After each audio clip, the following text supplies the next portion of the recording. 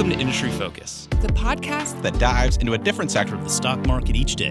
I'm your host, Emily Flippen. I'm Jason Moser. I'm Nick Seipel. I'm Dylan Lewis. And today we're talking financials. Today we're talking consumer goods. Wild Card Wednesday. And we're talking energy. And today we're talking tech. Let's dive in. Welcome to Industry Focus. Today is Wednesday, April 21st, and I'm your host, Emily Flippen.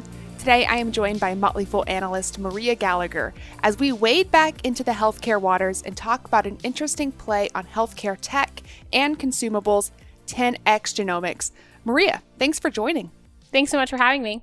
I say thank you, and I do mean thank you, but I also kind of hate myself a little bit for this episode because I saw that you and our backend system, Fool IQ, as we call it, had put down some really interesting notes about this company, 10x Genomics. I read through the notes and I was like, oh, this sounds super cool. I'll ask Maria to come on and join me for this episode. And I did not. I genuinely did not realize what I was getting myself into by asking you to come on today, because as many listeners may already be aware, healthcare is really not my strongest industry. There's a reason why I host the Consumer Goods Show, and without Shannon here to help on the healthcare space, we've definitely been lacking. And I have been spending a lot of time trying to understand healthcare more intimately. And 10x Genomics is like this big boss fight I have at the bottom of all of this research. It's the healthcare company to end all healthcare companies. It was so complex, I wasted hours watching YouTube videos, reading through their 350-page 10K report. Truly ridiculous. But before we get into discussing the business and all those details, I have to ask Maria, how in the world did you find this company? So I have been trying to think the past week since I knew you were going to ask me this, how I found it. And I can't really remember, but we do have a system where we can do screenings. And I think I might have done a screening and this company popped up as it checked all of the boxes I was looking for. I too don't follow healthcare very often. I spent a lot of time while I was looking at this company, Googling what is, and then inserting some science-based words and watching a lot of YouTube videos to try and understand this type of company. But yeah, once I started looking at it, I think also a lot of times with healthcare, you see very specific companies that are solving one problem. A lot of them are pretty binary in their outcome. So either this drug therapy works or this drug therapy doesn't work. And I think I was really drawn to 10x Genomics because, as we'll talk about, it's really technology. And so it's really helping all of these other types of pharmaceuticals and academic institutions conduct their research on this. And so that's what I found really compelling about the company once I started looking into it and found that it was really it had a lot of optionality within its offering. So I was excited about it. I got maybe 3 pages into their 10K when I initially started to do this research, and I think I spent hours just on the first page or two alone. In fact, I think the way that 10x Genomics describes themselves is a life science technology company building products to interrogate, understand, and master biology, which I don't know about you, Maria, but that meant absolutely nothing to me. I mean, that could be any healthcare company, right? I know, but it sounds great. If you're saying you're going to master biology, I just feel like you're starting out strong. Well, I feel like I've mastered biology, at least just a little bit, as I researched this business. My understanding is that they provide kind of this base of technology that can then work to understand what's happening on a cellular and molecular level that then can solve and help treat many different types of diseases. And they essentially offer 3 main products that kind of work to solve these problems. Their Chromium platform, a Visium platform, and then software they sell on top of these. It's a little complicated, and I'm going to let you explain it because I'm not sure I can. Sure.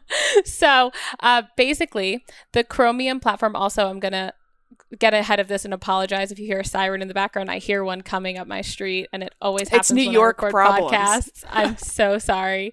But so what they do is the Chromium product enables high throughput analysis of individual biological components, so up to millions of single cells. So what it can do is it can divide a sample into individual partitions. So a really interesting example of how they've used this is to do research on the COVID vaccine. So it's been utilized by lots of academic institutions and biopharmaceutical companies. And so it will take hundreds of samples from studies of COVID patients, and then they can link key changes across large numbers of different cell types. So it's really able to break down those to their like smallest level. The controller is really the bread and butter of this. So it's the instrument that runs the Chromium platform. They sell it for about $75,000. And then what's exciting too about this is there's this microfluidic chip, which is their recurring source of revenue. So if I'm an academic institution, I buy the controller and then I pay for these chips to be used, consistently. And so that becomes this recurring source of revenue. And if I'm an academic institution, what's great about this is the biology department can use it. The oncology department can use it. Like all of these different types of researchers are still able to use this one instrument, which makes it really, I think, a useful investment. And then lastly is the Visium platform. So Chromium is really what they've achieved at still growing, but like mostly at scale. It's their bigger platform or their bigger product right now. The Visium platform is still in their earlier stages of development. So that's looking at the spatial positions of different biological components within a piece of tissue. And so that can be used in a lot of different applications. So cancer, Parkinson's, Lou Gehrig's disease. They acquired the base of this platform back in 2018 with an acquisition from Spatial Transcriptomics.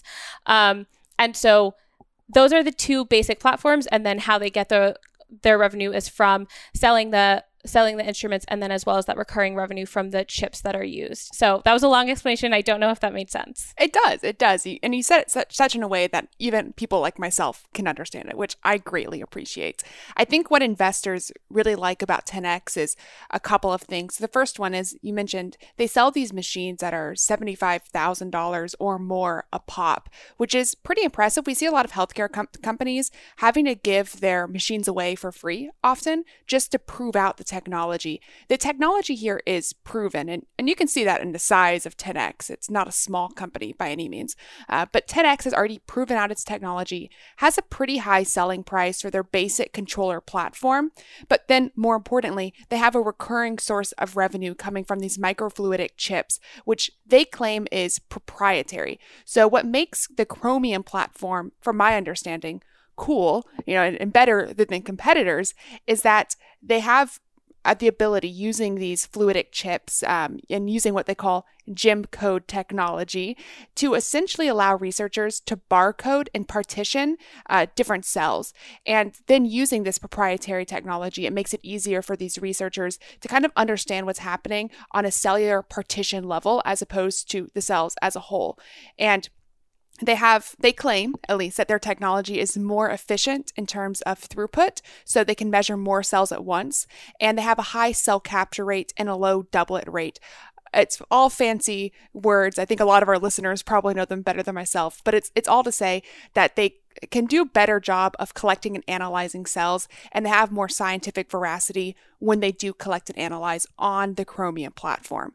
So all of those things make it a really interesting business. The last thing I'll add before we kind of move on to how this is being used and how it creates a market opportunity is something that's pretty new called the Connect platform, or excuse me, not platform. It's really an instrument, the Connect instrument. 10X Genomics just recently started shipping these. I think it was in the first quarter of 2020. They shipped the first Connect instrument, and this Connect instrument is essentially the same thing as the Chromium controller, except for it's a more turnkey solution. So it's better suited for certain customers who don't want to spend a lot of hands-on time in the research process. It essentially does it all for you. And they haven't released the exact selling price, but management has said, quote, it has a substantially higher selling price than the controller instrument. So that alone kind of shows a little bit of optionality and how they have these platforms and these instruments built out. They have one successful in the controller that's making up a majority of their revenue, and they're taking that success, finding ways to innovate on it to sell new instruments to existing customers. Yeah, and that's the model that you want to see, and that's a model that's really effective. And like you talked about, Emily, they're proven in how useful this is. So 2 out of the 10 life science innovations of 2020 by Scientist Magazine were, their research was assisted using these platforms. Over 2,200 peer-reviewed papers were using them.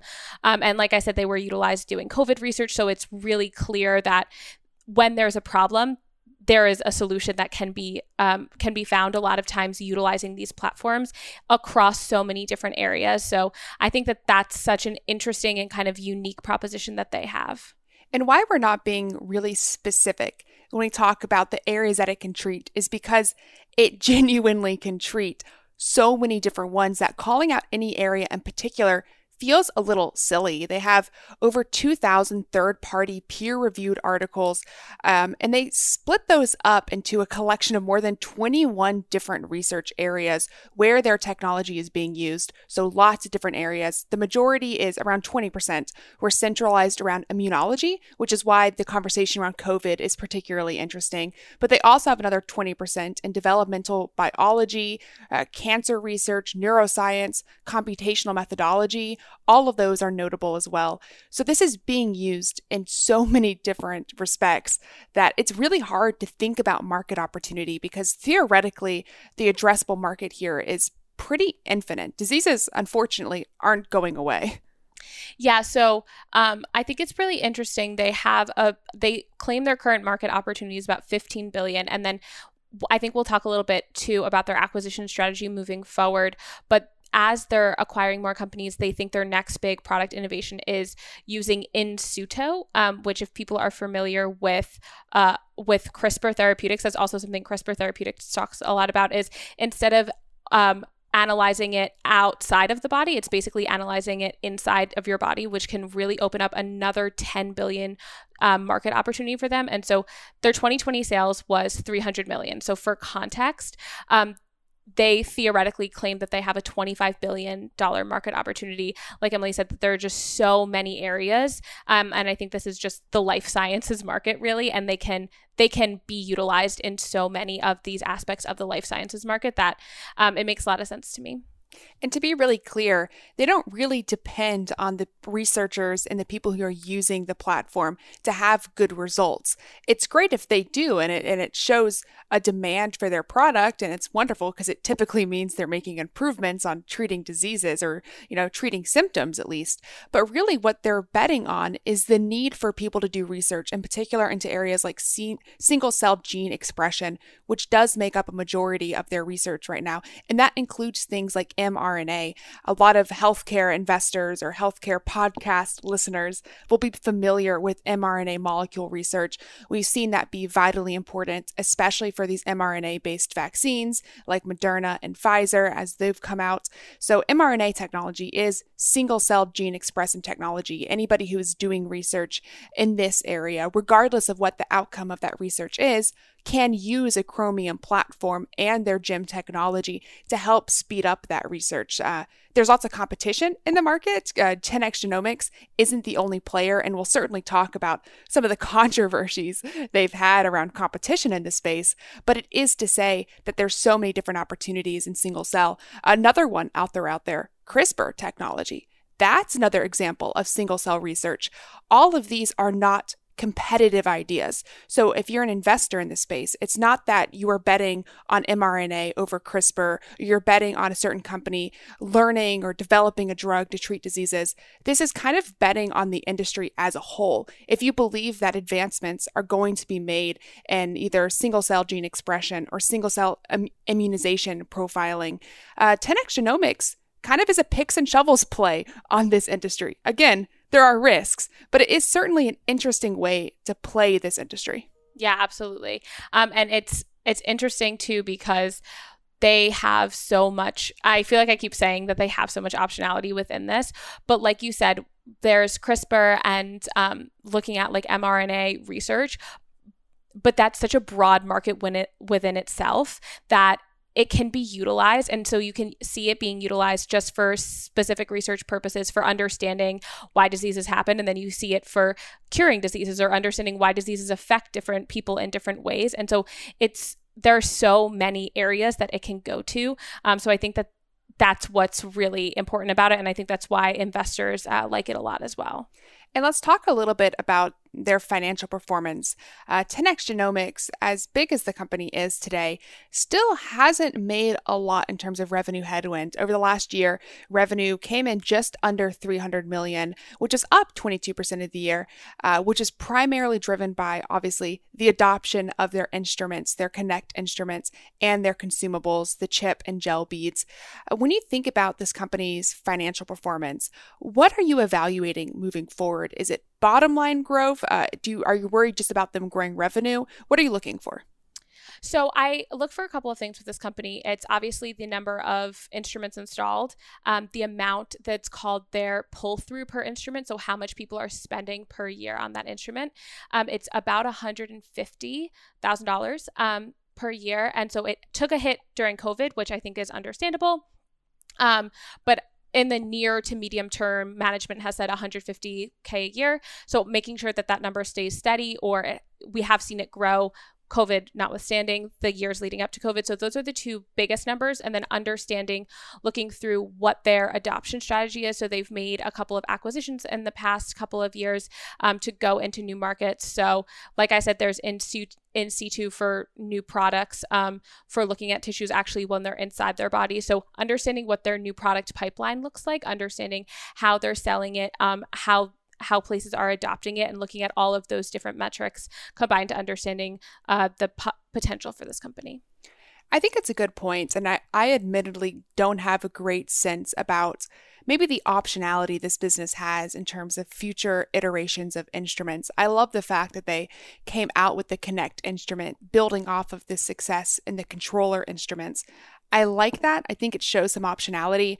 I don't think my understanding of single-cell gene expression is strong enough right now to really have a predictable idea about what innovation could look like in the future. So when I look at the financial performance for 10x, I have to admit the first thing I go to is just the expansion of their installed instrument base. And that grew by nearly 45% year over year to over 2,400 instruments. Those are critical because, as we've mentioned so many times, these are people who will have to use their GEMCO technology, these consumable products, chips and gel beads, to even use the instruments for their intended purposes. So it creates some sense of recurring revenue, which does bring to what I perceive at least to be the most critical metric, which is what they call Chromium consumable pull-through per instrument. Say that 10 times fast. But essentially what it's saying is, if you look at the installed instrument base, how much revenue is coming from the consumable part of that business per installed instrument. Ideally, you'd like to see that growing, right? You want people using the instruments, consuming the consumables on a recurring basis. And they look at that on a dollar level. Kind of concerningly, I'll give some caveats as to why it may not be quite concerning yet, but a little bit concerningly, the consumable revenue, so this Chromium consumable pull-through per instrument, it fell from $158 per instrument to $124 per instrument over the past year. That's dollars. Now, management said there were a couple things causing this. The first one, obviously, COVID has an impact on funding cycles, and that number is generally quite lumpy. It comes up much higher during the fourth quarter when a lot of these research institutions are spending the last of their grant money. So there's some lumpiness, but over the long term, I'd be tracking this number because I'd be afraid of people not using the consumables as much as they should be for spending $75,000 on an instrument. And it can be a first leading indicator that the use cases for 10x Genomics products are going down. Yeah, that's a great point. And I think that's a really great metric to look at as well. And I do just have to say, one of the things that can impact this, and I was going to mention this under risks, but it feels appropriate to mention it now, are what they call Halo users. I know that you've talked a little bit about these, so I'll let you explain what Halo users are and how that can impact that kind of critical metric there. Right. So Halo customers are customers who use the consumables but don't actually own a Chromium instrument. So they may share one with other labs. So that shows promise in the sense of they have the recurring revenue. So it shows like if I don't work in this lab, but I come into the lab and I'm friends with a person, I can use the instrument. And so that number is growing, which can be taken as a good because it's showing that they're being utilized, but it's also showing that people aren't necessarily buying the instrument. So I think it can be taken two ways, but those users have been growing. Oh, you're so positive. You make it seem so nice, and maybe I'm being overly harsh. I tend to be such a skeptic whenever I research new businesses. The first thing that my mind went to when I heard about these Halo users was how it could muddy that consumable pull-through number. Because if you're having a lot of consumable sales that are not made on the platform, that consumable pull-through number, 158, 124, as it was in the last quarter, that could continue to go up and be like, oh, it's 130 per instrument now. Oh, it's 140 per instrument. But the only reason that's going up is because people aren't buying the instruments and people are only using those lower margin consumables. Although to your point, I think I'm being overly harsh here, because even consumption of just the consumables not on the platform still is a testament to the strength of 10x Genomics technology and just those consumable products, even if they're not using it on their platforms. So maybe I should, not get my pants in a twist over this quite yet. Yeah, and I think I've thought about it too, and in the way of $75,000, like we talked about, that's a pretty big investment for a lot of these, especially if it's an academic institution where a lot of budgets have been constrained, especially in the past year. But there have been budgetary problems for very many years in these types of institutions. So I also think, I wonder how it works in terms of, are you trying out and seeing, okay, we're utilizing this enough, it's now going to be an investment that we make. And so I kind of think that that's also something that might be happening in these academic institutions, which are the majority of who are purchasing these instruments as well, which I think is, we'll see what that looks like. I agree with your sentiment that it could be a problem in looking at those numbers, but I think it could go either way for me. If Motley Fool podcast extraordinaire Matt Greer was here, he would be yelling at me right now. Maybe I'll get a Slack message from him, because I've done the one thing that he says you should never do is it's bury the lead. And I think I have sufficiently buried the lead with 10x Genomics in a way that maybe the most critical factor we haven't talked about yet, and it's a risk factor. Can you tell us what it is? I think you know what I'm talking about. Yes. So there is some litigation and some litigation problems. You're so kind. There's some litigation. There's some litigation stress. To be clear, the litigation section of this company's 10K is like 5 pages long. And we're not even going to get the chance to talk about all of the litigation. So if you want to have yourself a chuckle, pour yourself a big cup of coffee, pull up this 350-page 10K from 10x Genomics, and just read through the pending litigation. I promise it'll be a great start to your morning. Yeah. So the biggest kind of problem is with this company called Bio-Rad. And I personally think that there might be some personal issues as well, because the current CEO also used to work at Bio-Rad. So I don't know how they left, what that looks like. But so basically, there was a patent infringement within the chips and the gel that we were talking about. That's this driver of their consumables revenue, where Bio-Rad said that 10x Genomics infringed on their patent. 10x Genomics said, no, you infringed on our patent. As happens frequently, everyone is legally fighting. They ended up having to pay these accrued royalties to Bio-Rad. And so they are now using these next gen, which they say aren't infringing on the patents, but I think it's a pretty massive risk in terms of if there's going to be another patent infringement suit, if they are actually changing the gems enough, if that's actually going to change the efficiency of them, what that's going to look like moving forward. So it's definitely a pretty big red flag. The only people winning in this situation are the lawyers that for years now have been making bank from Bio-Rad and 10x Genomics as they go back and forth in this litigation. I think that was a real highlight reel. There's a lot of back and forth for them. I mean, so much back and forth that it was hard for me to even make a timeline in my mind about when did this start, how is it going, like what updates do we have today. It's truly a convoluted mess, as most things legal are. But in this case, I actually think that this is a risk that's big enough to me that it would prevent me from even getting invested in this company. I genuinely do. And again, maybe this is just me being such a skeptic, but the reason why is because the courts have sided with Bio-Rad in the past over the GEM chip technology. And essentially what's been happening is 10x Genomics has been paying fees for all the legacy chips that they sold. And the good thing is that has largely stopped. They're only selling these next GEM chips. But I wouldn't be surprised to see Bio-Rad file again against this company for the next gen chips, claiming that they're not substantially different than the Bio-Rad chips. And even if they are, this is still probably going to be litigation that goes on for years and years. It's expensive. It impacts their margins in a really unpredictable way. Courts have not been lenient with the fees against 10x. So, and again, maybe this goes to me not understanding the GEM technology as deeply as I could. And maybe there are investors out there that feel pretty comfortable with that exposure because they have a much better understanding. Maybe they use the technology and they know that it's substantially different. From where I'm sitting, the research that I've done, I can't quite figure out what's different about their technology in comparison to Bio-Rad's chips. So for that reason, I'm kind of... It makes me a little bit nervous to even consider investing in this business. It's weird to me that a lawsuit could essentially flick a switch and turn off all of this company's revenue, which is what would happen if the court sided against 10x Genomics.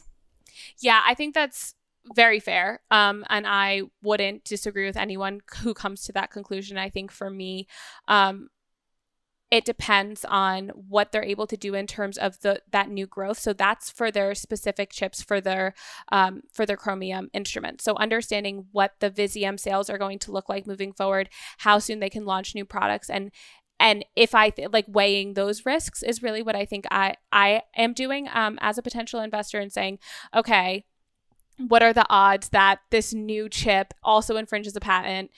They go into another multi-year long legal battle where 10x then says Bio-Rad infringed on their patent, and understanding all of those aspects versus what is the potential upside in terms of optionality that we've talked about, increased adoption, the potential that these next gen chips are different enough that the courts would side with 10x in this case. So I definitely think it's a really massive risk, and I would agree with any investor who decides to forego it because of that reason. But I do think that I would think it through a little bit more and understand where I fall on that.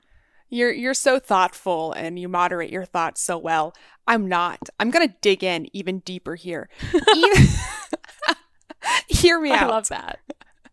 Even if nothing comes forward on the legal front, so even if there's no development in terms of new lawsuits against the business, if I'm a researcher, I have a limited budget. A lot of time these are government funded labs, so they're pretty frugal when it comes where they want to spend their money. I'm not spending $75,000 plus on a machine and then upwards of $150,000 a year on consumables to invest and buy products from a business that I'm not sure is going to be around. And so when I see the courts historically having ruled against the 10x Genomics platform and their GEM technology, and I'm looking at my alternatives and my options for where I want to spend a pretty significant portion of my budget as a researcher, I'm being really cautious before I go with 10x. Again, maybe I'm understating just how great their technology is, but I have a hard time getting past this legitimately just one single risk. That's very fair. Yeah, and I apologize for tripling down there. There are lots of good things with this business. The one thing I will say is that from a financial standpoint, and I didn't really mention this, I could have. It just shows you how I'm framing the conversation. From a financial standpoint, 10x Genomics is in a pretty good spot. Pretty strong revenue growth. They have no long-term debt. Margins might come down a little bit, but management has been pretty prudent about how they handle themselves financially. They've increased their sales force by over 30% last year in order to encourage adoption of the Chromium platform and the Connect products. So that alone, alongside with the immense opportunity that exists in single-cell gene expression, there's a very clear bull case here. And in fact, it's really hard for me to make a bear case for this business that doesn't have to do with these legal proceedings. Yeah, I think that in terms of risks, that's the biggest one. And then you just have to decide for yourself, is it so big that it's it's a deal breaker for me, or is it a big risk that I'm really aware of, and then understanding what that means for your investment thesis moving forward. I think that's a great place to kind of leave off the show. I hope everybody enjoyed listening and learning about this business. It's weird to have spent so many hours, Maria, so many hours. And you've read those hours much more recently than I have, so I was a little rusty in my single cell knowledge. I will say this company was in single cell gene expression and immunotherapy technology. All of this stuff is a little bit of a black hole for people who aren't intimately familiar with the space. It's weird to condense that knowledge into what is now a 30-minute podcast. And if I'm frank, I don't think it's quite possible. So I hope everybody at least learns a little bit more about this business. If you decide that you have hours to waste, I would encourage you to read through the 10K. As hard as it is to get through, I hope this podcast has at least provided a base level of knowledge that if you do read through, you'll be like, oh, I recognize that word. I kind of understand what the business model is. Maria so kindly supplied me with her previous write-ups, which provided me some context when I was reading through. But either way, it was a fun show, fun business to learn about. I hope I've done Shannon, our former healthcare host, I've done her honor here and talking a little bit of healthcare on this Wildcard Wednesday. But Maria, thanks for joining. Thank you so much for having me. And on behalf of Shannon, I think you did a great job talking about healthcare. I appreciate that. It's mostly me turning into little risk rants, but what's new? Fools, that does it for this episode of Industry Focus. If you have any questions or you just want to reach out, don't be afraid to shoot us an email at industryfocus@fool.com or reach out to us at MF Industry Focus. As always, people on the program may own companies discussed on the show, and the Motley Fool may have formal recommendations for or against any stocks mentioned, so don't buy or sell anything based solely on what you hear. Thanks to Tim Sparks for his work behind the screen today. For Maria Gallagher, I'm Emily Flippen. Thanks for listening and Fool on!